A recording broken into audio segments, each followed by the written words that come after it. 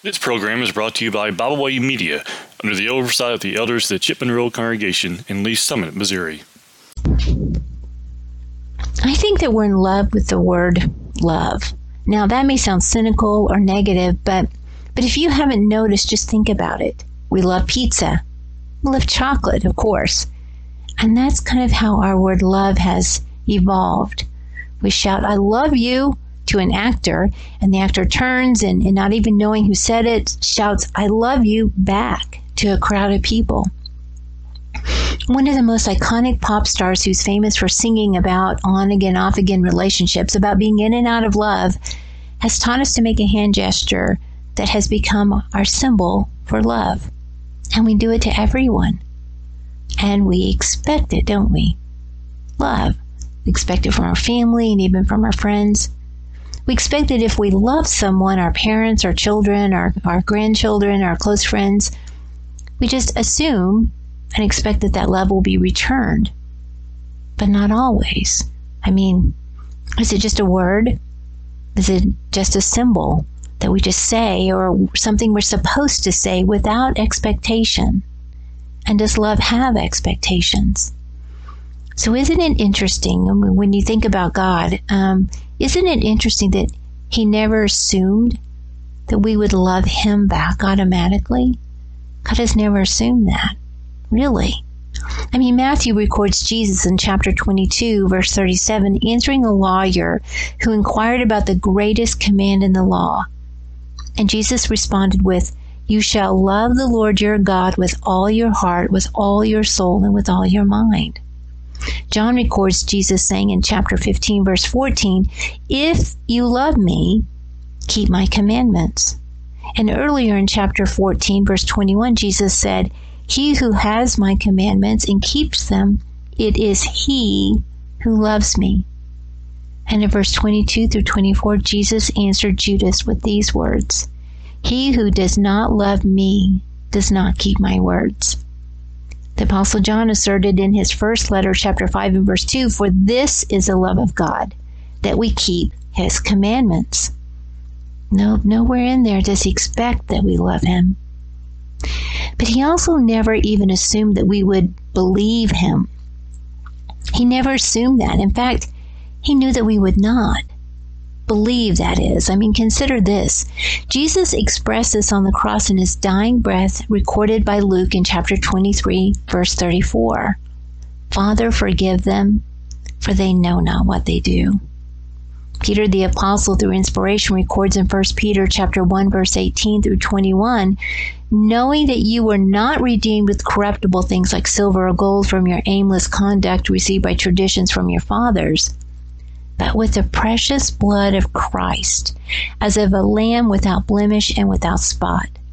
He indeed was foreordained before the foundation of the world, but was manifest in these last times for you, who through him believe in God, who raised him from the dead and gave him glory, so that your faith and hope are in God." Titus asserts his apostleship through Jesus Christ in hope of eternal life, which God that cannot lie promised before the world began. Chapter 1, verse 1 and 2. And then there's that famous verse that we all know, John chapter 3, verse 16.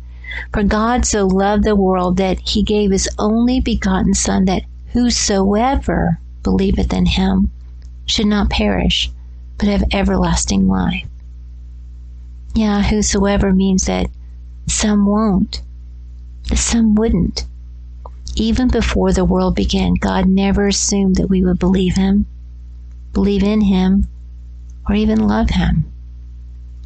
He didn't assume that we would know what love is. I mean, just by being his creation and all the goodness that he gives us. The Apostle John in 1 John chapter 3, verse 18 instructs us, "My little children, let us not love in word, neither in tongue, but in deed and in truth." The writer of Proverbs records God as saying, "I love those who love me, and those who seek me diligently will find me." Chapter 8, verse 17. But what is also interesting is that God does not assume that he does assume, he does know that we know He loves us. Isn't that ironic? We know He loves us, and we expect that God loves us. We expect that love. Jesus admitted that when He was about to show us, recorded in John chapter 15, verse 13, when He said, "Greater love has no man than this, that a man lay down his life for his friends." He is a propitiation for our sins, and not for ours only, but also for the sins of the world. 1 John chapter 2, verse 2. And Matthew chapter 26 records Jesus' expression of love for us in His prayer to the Father. "Oh, my Father, if it is possible, let this cup pass from me. Nevertheless, not as I will, but as you will." Yeah, we know He loves us, don't we?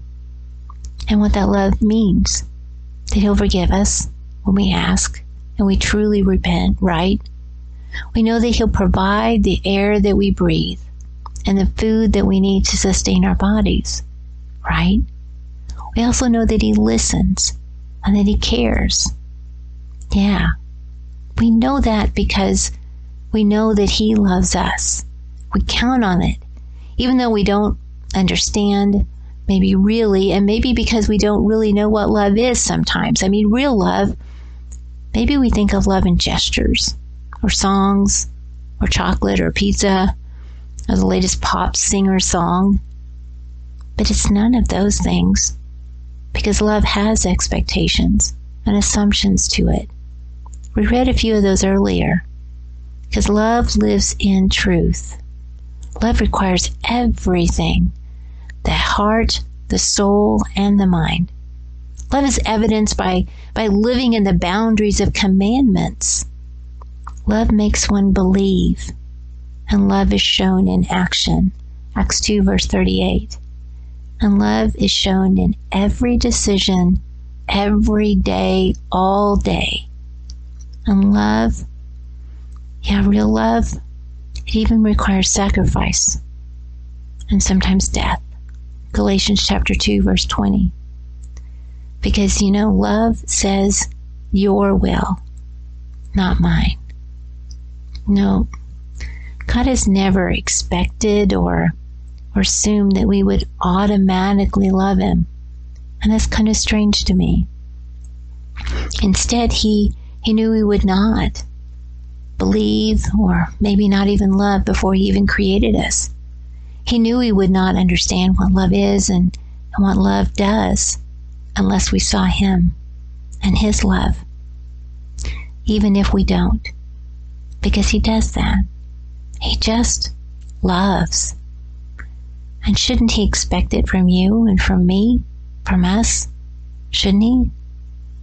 And if not, why not love the way that He does? And it is for this that I bow my knees today, for that love. We thank you for listening today. We hope you enjoyed this program. You can find out more about Byway Media by visiting our website, bywaymedia.org. You can find all of our podcasts on all major podcast platforms. As always, we thank you for listening.